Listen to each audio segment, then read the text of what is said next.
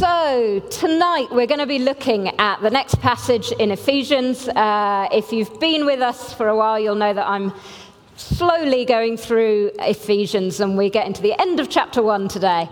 And today I want to look at how, in this passage, Paul shows how he views the world through some lenses that God has given him, which transform how he views the world. And I want to suggest that if we ask God to give us these lenses, to allow us to look through these lenses, it will transform how we see each other, how we see him, how we see the world. Now, any of you who know me will know that this analogy is close to my heart because I love taking photos. Case in point, while you were all praying for Sarah here, I was taking a photo from over there. I'm not sure whether that's a good thing or a bad thing, but I love taking photos. And a little while ago, my uncle said to me, who has the same make of camera, he said to me, I have a lens that I never use that I want to give to you. And I thought, great, and it's this lens. I'd been using this lens, and I put on this lens. And any of you that have cameras or understand anything about this will know how much it changes the photos that you're able to capture depending on the lens that you had. When I changed to this one, it totally transformed the photos that I could take of people, of faces. It changed how far away I needed to be from people. I could now stand at a good distance. Like if I'm standing here, I can take a photo, a lovely photo of Donald.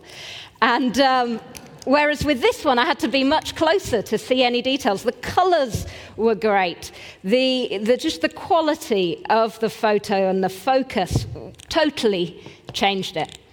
And that's what I want to look at tonight. I'm going to look at 3 lenses that we see from this passage that God offers us. Because although we can muster up all our strength and goodness and say, I'm going to be a better person, I am going to look at things in a more grateful way, I am going to understand more about God, there is a limit on what we can do for ourselves. And it comes to a point where we have to choose, will we let God give us these lenses? Will we allow him to transform how we see things? Will we allow him in to change us for the parts where actually we struggle, where we fall short? And they're the 3 things that I'm going to look at this evening. Chloe's going to come now and read the passage for us, and then we'll go through it part by part. Sorry, I can't get that to the right height for you. For this reason, ever since I heard about your faith in the Lord Jesus and your love for all God's people, I have not stopped giving thanks for you, remembering you in my prayers. I keep asking that the God of our Lord Jesus Christ, the glorious Father, may give you the spirit of wisdom and revelations, that you may know him better. I pray that the eyes of your heart may be enlightened, in order that you may know the hope to which he has called you, the riches of his glorious inheritance in his holy people, and his incomparably great power for us who believe. That power is the same as the mighty strength he exerted when he raised Christ from the dead and seated him at his right hand in the heavenly realms, far above all rule and authority, power and dominion, and every name that is invoked, not only in the present age, but also in the one to come. And God placed all things under his feet and appointed him to be head over everything for the church, which is his body, the fullness of him who fills everything in every way. Thanks. Let's pray. Father, we pray that you would speak to us through your word. We pray that you would transform our vision, that we would see you more clearly, and that we would see each other and the world in the way that you see us. In your name we pray. Amen. So, to begin with, I have this question. What are we grateful for? Coming up to Christmas, and there's all kinds of wish lists and present lists, and it's often easier to think about what we want what we haven't got than what we have got and we can be grateful for. And I've got a little video just to illustrate this idea of sometimes we take for granted what God has given us already, and we actually gloss over them because we spend too long looking at, actually, what is it that I want? And it's just a funny little video to get us thinking.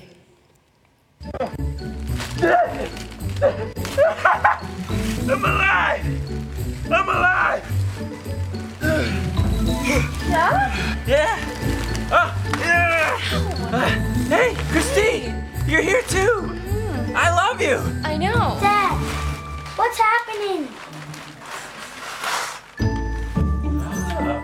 Honey, the power works! It's coming, it goes on and off whenever we want! We've got clean water! Oh, that's great. Look at that. Ooh. I bet I know what this does! Rain down the glorious water! Ah, shoes. Oh, what do we got here, guys? Food! I love food. What? A big food? You gonna have work? This is awesome! Look, listen here. Dee, the what? Jack, be careful.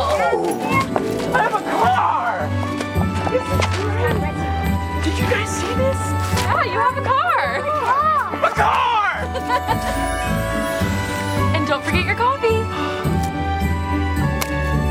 You're the best.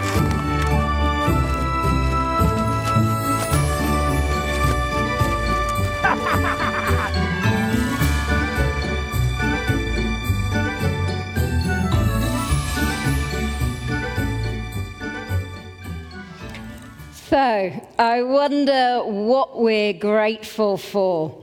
It is easy, isn't it, to take things for granted.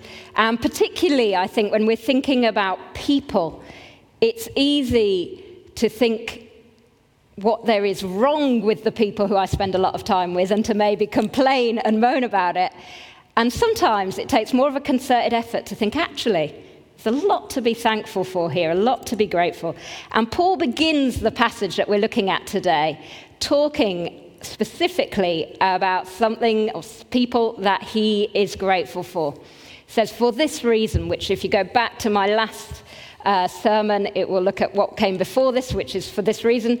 Ever since I heard about your faith in the Lord Jesus and your love for all God's people, I have not stopped giving thanks for you, remembering you in my prayers. I wonder how many of us and who it is that we can think of that we've not stopped giving thanks for. Might be people we've not stopped moaning about. Are there people we've not stopped giving thanks for? And this is the first lens. It's a new lens to view each other through.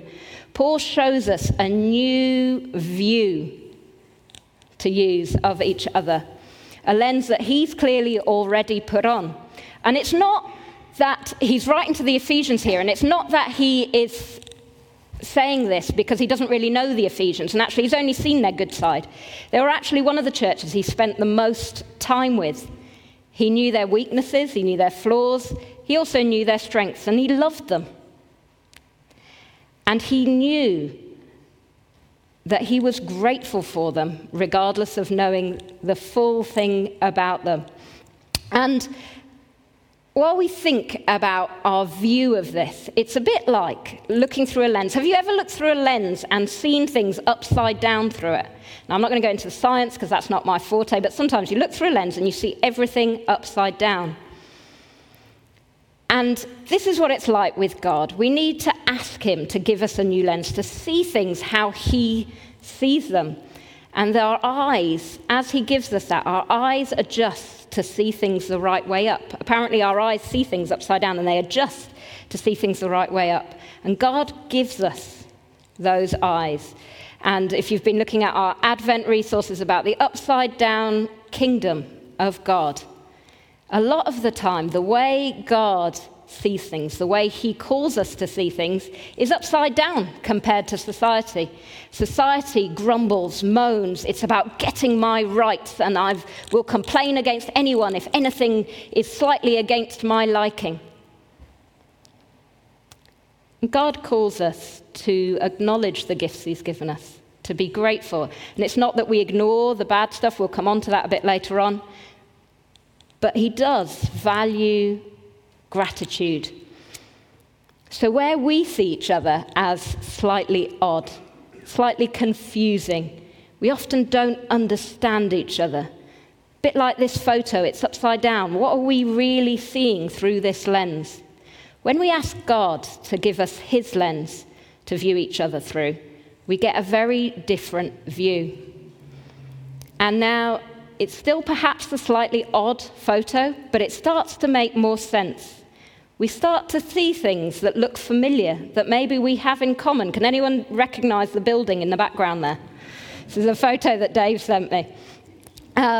Despite our differences, we begin to see things that we have in common. Why was Paul giving thanks? It says in the passage, he was giving thanks for their faith in the Lord and their love for each other. And I found this quite a challenge to me. How often do I take you guys for granted? And especially challenged when I think about people around the world who risk so much to gather with other Christians and the value that they place on that. And yet, sometimes I'll be at home and I think, oh, it's raining, it's cold, I don't know if I can be bothered, I'm tired, it's been a long day. Should I go to church, should I not? And then I think, oh, I should probably go, I feel guilty if I don't go. And I turn up.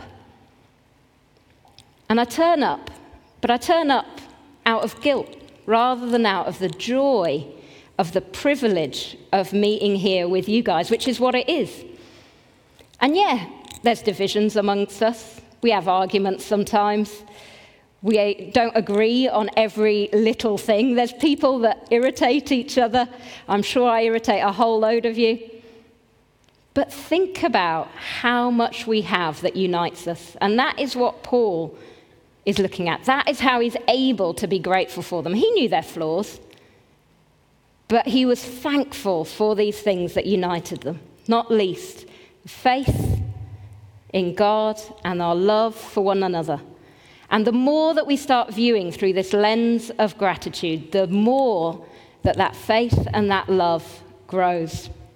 And so the first lens is a new lens to view each other through, a lens of gratitude. And for each lens, I want to give you a practical response for this week. And I wondered whether maybe you could think of someone, and if you want a little bit of an extra challenge, think of someone that has irritated you this past week, or maybe has been irritated you for a long time. And then try and think of something that you are grateful for in that person, and let them know. Write to them, send them a message, give them a phone call, go for a coffee with them. Let them know that you're grateful for them. I can see Mark hugging his wife. Maybe he's already... So that is the first lens. Second lens that we're going to look at is one that can shift our answer to this question. What do we want for each other? Again, we're coming up to Christmas. We're thinking about what to buy for those people that we love. What do they really want? What do we really want for them? For our kids, for our loved ones, for our friends, for our family, whoever it might be. And if we think about the things that we really want them for them beyond Christmas, it's all kinds of stuff. Might be career success.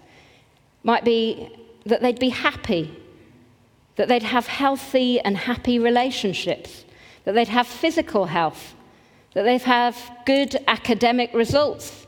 That they'd be good people. That they would maximize the gifts that they have. Perhaps we would like someone to become a Christian. And these are all good things, but actually, Paul has a much bolder and bigger, more life-changing desire for the people he's writing to.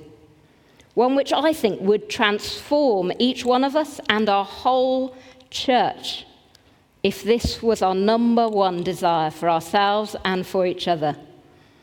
But it would take us accepting a new lens from God to help us see things better. He says, I keep asking that the God of our Lord Jesus Christ, the glorious Father, may give you the spirit of wisdom and revelation so that you may know him better. I pray that the eyes of your heart may be enlightened in order that you may know the hope to which he has called you, the riches of his glorious inheritance in his holy people, and his incomparably great power for us who believe. He's talking about a new lens to view God through.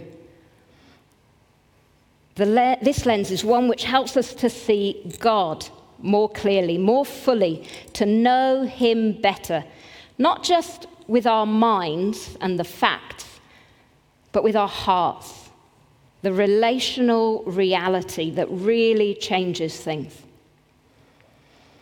And again, as we think about lenses, so often I think that the lens that I view God through is like looking through a black and white lens. It's not incorrect. Everything I'm seeing there is in the picture. It's correct. I see him. But it's so limited. I see so little of all that he really is and all that he's actually capable of. And so mostly he stays inside that little box that I've put him in. Because I don't ask him to come out, and I don't expect anything more of him.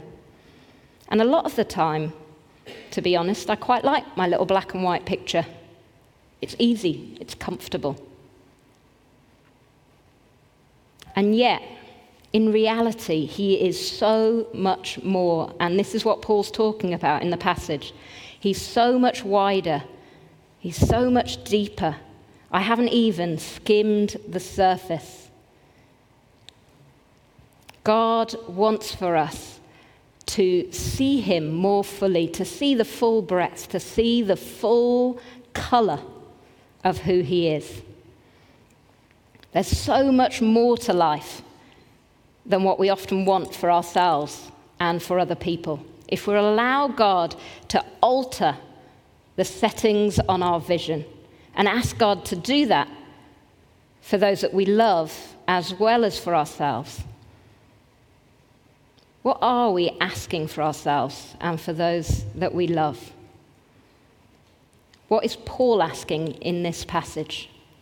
Firstly, he wants them to know God because he knows that that will transform their vision if they'll let him. And the same for us. He wants us to be enlightened instead of confused. To have hope instead of despair. And if we think of the world around us, if we think of society, this is a gift that is so valuable to us, to those around us, to our world. He wants them to know the real riches instead of fleeting ones. Real riches in God's people, in a relationship with them and with him. And he wants for his great power to act in our lives and in our world instead of our finite, flawed human control. And we see that power on the cross, in what happened. On the cross when he died and made it possible to be in that relationship with him. And on the cross when he was taken down, and 3 days later when he was defeated death and came back to life, we see the power of the God we follow. And we want to see that God in full color. We don't want to miss out on any of those things. This prayer is one of the biggest gifts that we can give to ourselves, but also to each other. It will transform us, and we want to offer this to each other. Later on in our service, there will be a chance. We will be offering you this gift. There will be people that can pray for you during communion. This is the best gift that we can share together. It's the best thing we can offer to each other. And so, as we want to take on this lens from our God, we want to see in full color, I want to encourage you, why not pray this passage in Ephesians 1 for those on your Christmas list, that they would know God better? Or maybe you have a card list, or maybe you don't have a list. In which case, I encourage you to go home and write a list of all the people you saw last week, or all the people you're going to see this week. Pray over them. Pray this gift over them. It's a better gift than anything else you're going to give them this Christmas. I'm not saying be stingy and don't give gifts. Give them this too. And secondly, could we commit to or recommit to having a regular time each week, each day in each week, to invest in getting to know our God better and asking him to give us the spirit of wisdom and revelation that Paul speaks of in this passage. He can give us the lens. My uncle could have given me this new lens, but if I chose never to use it, it wouldn't have made any difference to my photos. God is offering us this vision, but it's our choice whether we choose to then use it, whether we choose to invest in that, whether we choose to actually look towards him. I could keep the cap on and try and use it. We have to actually look to God and spend time with him.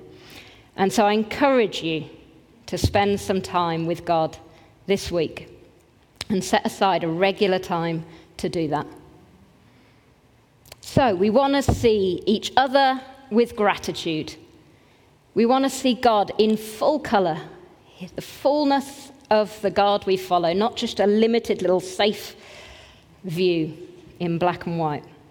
And then the third lens that Paul has will affect our answer to this question. What is our view of the world? Now, if we look at our world at the moment, it might be a negative view. There's division. There's broken relationships, there's poverty, there's illness, there's war. Seemingly, there are evil people in power around the world. It doesn't look great. But this passage offers us a new lens to view the world through. And it's all to do with perspective. It's not that the bad things aren't there. All the bad stuff is there. But is it the whole picture? And how do we change our perspective? Does anyone know who wasn't here this morning what that is that we're looking at? One person got it this morning. Oh, Adrian, very observant. It's the carpet that I'm standing on. Not a great photo. I mean, it's a fine carpet. I didn't want to offend the people who had chosen it this morning, but and got into all kinds of whatever. It's fine as a carpet, but it doesn't make for the best photo or the best view. And the bad stuff in our world is there. It's not that we shut off from that. It's not that we ignore it, but it's to do with perspective. How do we change our perspective? And this is the same photo further out. It's not that we ignore the bad stuff. It's really important to care. To build God's kingdom with him means working against evil powers and building the compassionate, just, and wholesome kingdom here on earth. But our perspective affects our ability to join him in this. If we think the bad is all that there is, we lose hope. If we focus on injustice only, we end up bitter and unforgiving. I read about a woman this week in the news, some of you might have read it, an Israeli woman who, before all this war started, she worked for a charity that drives into Palestine and takes mostly children, but very sick people, and takes them for healthcare appointments in Israel. And she drives them across the border. And she said on the 7th, when Hamas attacked Israel, she said she felt like something inside her broke. And she thought to herself, I am never going to speak to the people of Gaza again. And then a few days later, she said she was reflecting on this, and she thought, I cannot let these atrocities change me. Because the last thing that this situation needs is more hate and bitterness. And so she's gone back to driving people from the West Bank to their health appointments with all kinds of comments and abuse thrown at her for doing it. And a lot of the volunteers of this charity have carried on taking seriously ill, often children, to things like chemotherapy appointments, things like that. And she said as soon as she is able and they open it again, she will go back to Gaza and carry on bringing them for the health care that they need. Now, she is painfully, acutely aware of all the bad stuff that's going on and that has happened. She's not ignoring it, but she knows it's not the whole picture, and that actually her focus, if her focus remains on that, it will wreck her. That actually she needs to move her focus to continuing to show care and compassion. And I found that really challenging, that story. The bad and the brokenness is there. The carpet is there in that top left-hand corner of the photo. But the center, the focus, the main thing in our vision is something else, which is where we come back to today's passage. That power is the same as the mighty strength he exerted when he raised Christ from the dead and seated him at his right hand in the heavenly realms. And then this bit, far above all rule and authority, power and dominion, and every name that is invoked, not only in the present age, but also in the one to come. He is above everything, all the bad, the evil, the brokenness. He's above it all for us, for the church, if we'll accept the vision to view the world in this way. And how can we take on this lens so that in our hearts, not just our minds, we see Jesus above all? For a start, we have to shift our focus. If we spend all our time, even now that we have the whole photo there, if we spend all our time looking at the carpet in the top left-hand corner, our vision of the baptism becomes blurred. If we spend all our time looking at the brokenness of this world, our vision of Jesus and his kingdom and power becomes blurred. So what can we do to take on this lens? We seek to shift our focus, to spend more time soaking in his word as we read and as we study and meditate on the Bible. And we spend more time in that than on reading and soaking in the news. We do read the news, but we seek to do everything from a perspective of prayer, from a place of depending on and taking everything to him who is above everything else in prayer. So that when we're reading the news, or when we're thinking about our problems, or when we're thinking about our friends and their struggles and what they're going through, it's from this perspective, one of bringing it all to God in prayer. In other words, we aim to see the whole picture. We read the news. We campaign to our politicians for change. We stand for justice and wholeness. We help our friends and our family. But our focus, the perspective we aim to maintain, is that Jesus has been placed above all. And to do that, we keep our minds and hearts soaked and focused on him and his word. We give him regular time in our diaries. However, there's another important factor that helps us to keep our focus. We are his body. It says, God placed all things under his feet and appointed him to be head over everything for the church, which is his body, the fullness of him who fills everything in every way. We are his body, and he is the head, and we are connected in relationship. My head and my body have blood pumping between them all the time. There's nerves sending messages all the time. Again, biology isn't my hot thing, but you get the message. If my head and my body were separated, I wouldn't be speaking to you right now. And it's the same with the church and with Jesus. We are connected. It's a live, ongoing relationship. We can't be separated and independent from each other.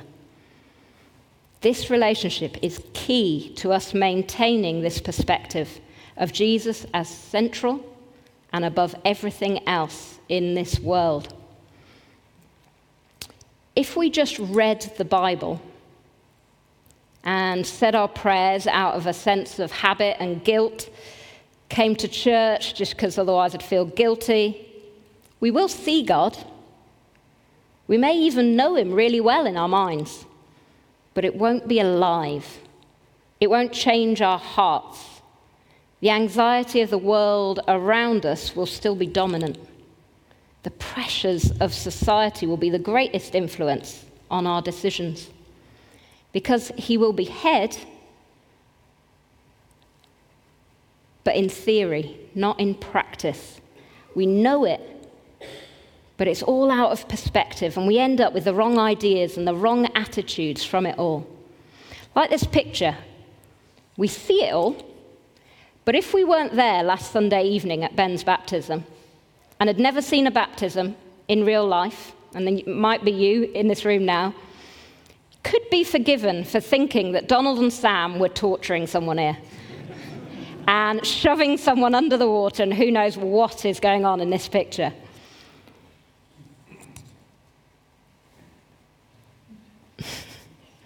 The thing about this lens that Paul has that allows him to see the world in perspective with Jesus above all is that it's an ongoing vision. And it is one that will go on, not only in the present age, but also in the one to come. It's one of hope, and it's one that looks back into the past, and it's one in the present. It's centered on Paul's ongoing relationship with Christ. And if we look at this photo that we had before, here we see another little glimpse. We see that it's Ben. We have another little clue about what it's all about. But if we put 80 photos together from that time, we see a far fuller picture. As he comes out, if you look out for it, you even see a little smile on Sam's face. It's obviously something good. Ben's there, he's not fighting them. And then they pray for him. There's something good going on. It gives us a very different view from the one where they seem to be pushing someone under the water against their will. We see that it's Ben. We see them pull him back up. We see the smile. We see them praying for him. And like this, it's possible to know God and yet still have the wrong perspective. The relationship is what brings us to a place of really knowing him, or seeing the world in perspective, of loving.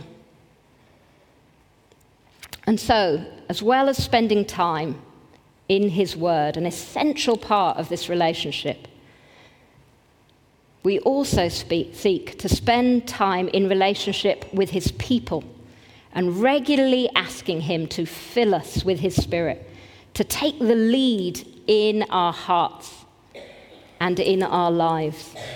That is when our vision is really transformed, because he comes into us and he gives us his lens to view through. So these are the three lenses that have the potential to transform our lives, but more than that, to transform our church and therefore our community, and then further afield. I'm going to finish by reading Paul's prayer in this that we've just looked at, and as a blessing over us all here today. Joel and the band are going to come back up now, and if you'd like God to give you these lenses, if you would like to see each other with more gratitude instead of moaning, to be truly grateful for what Jesus did for us on the cross,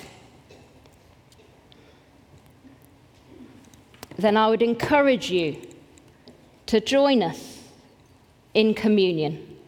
And perhaps you'd like someone to pray for you, or perhaps you'd like to pray with someone you came with, or perhaps you'd just like to spend some time reflecting on your own in your seats.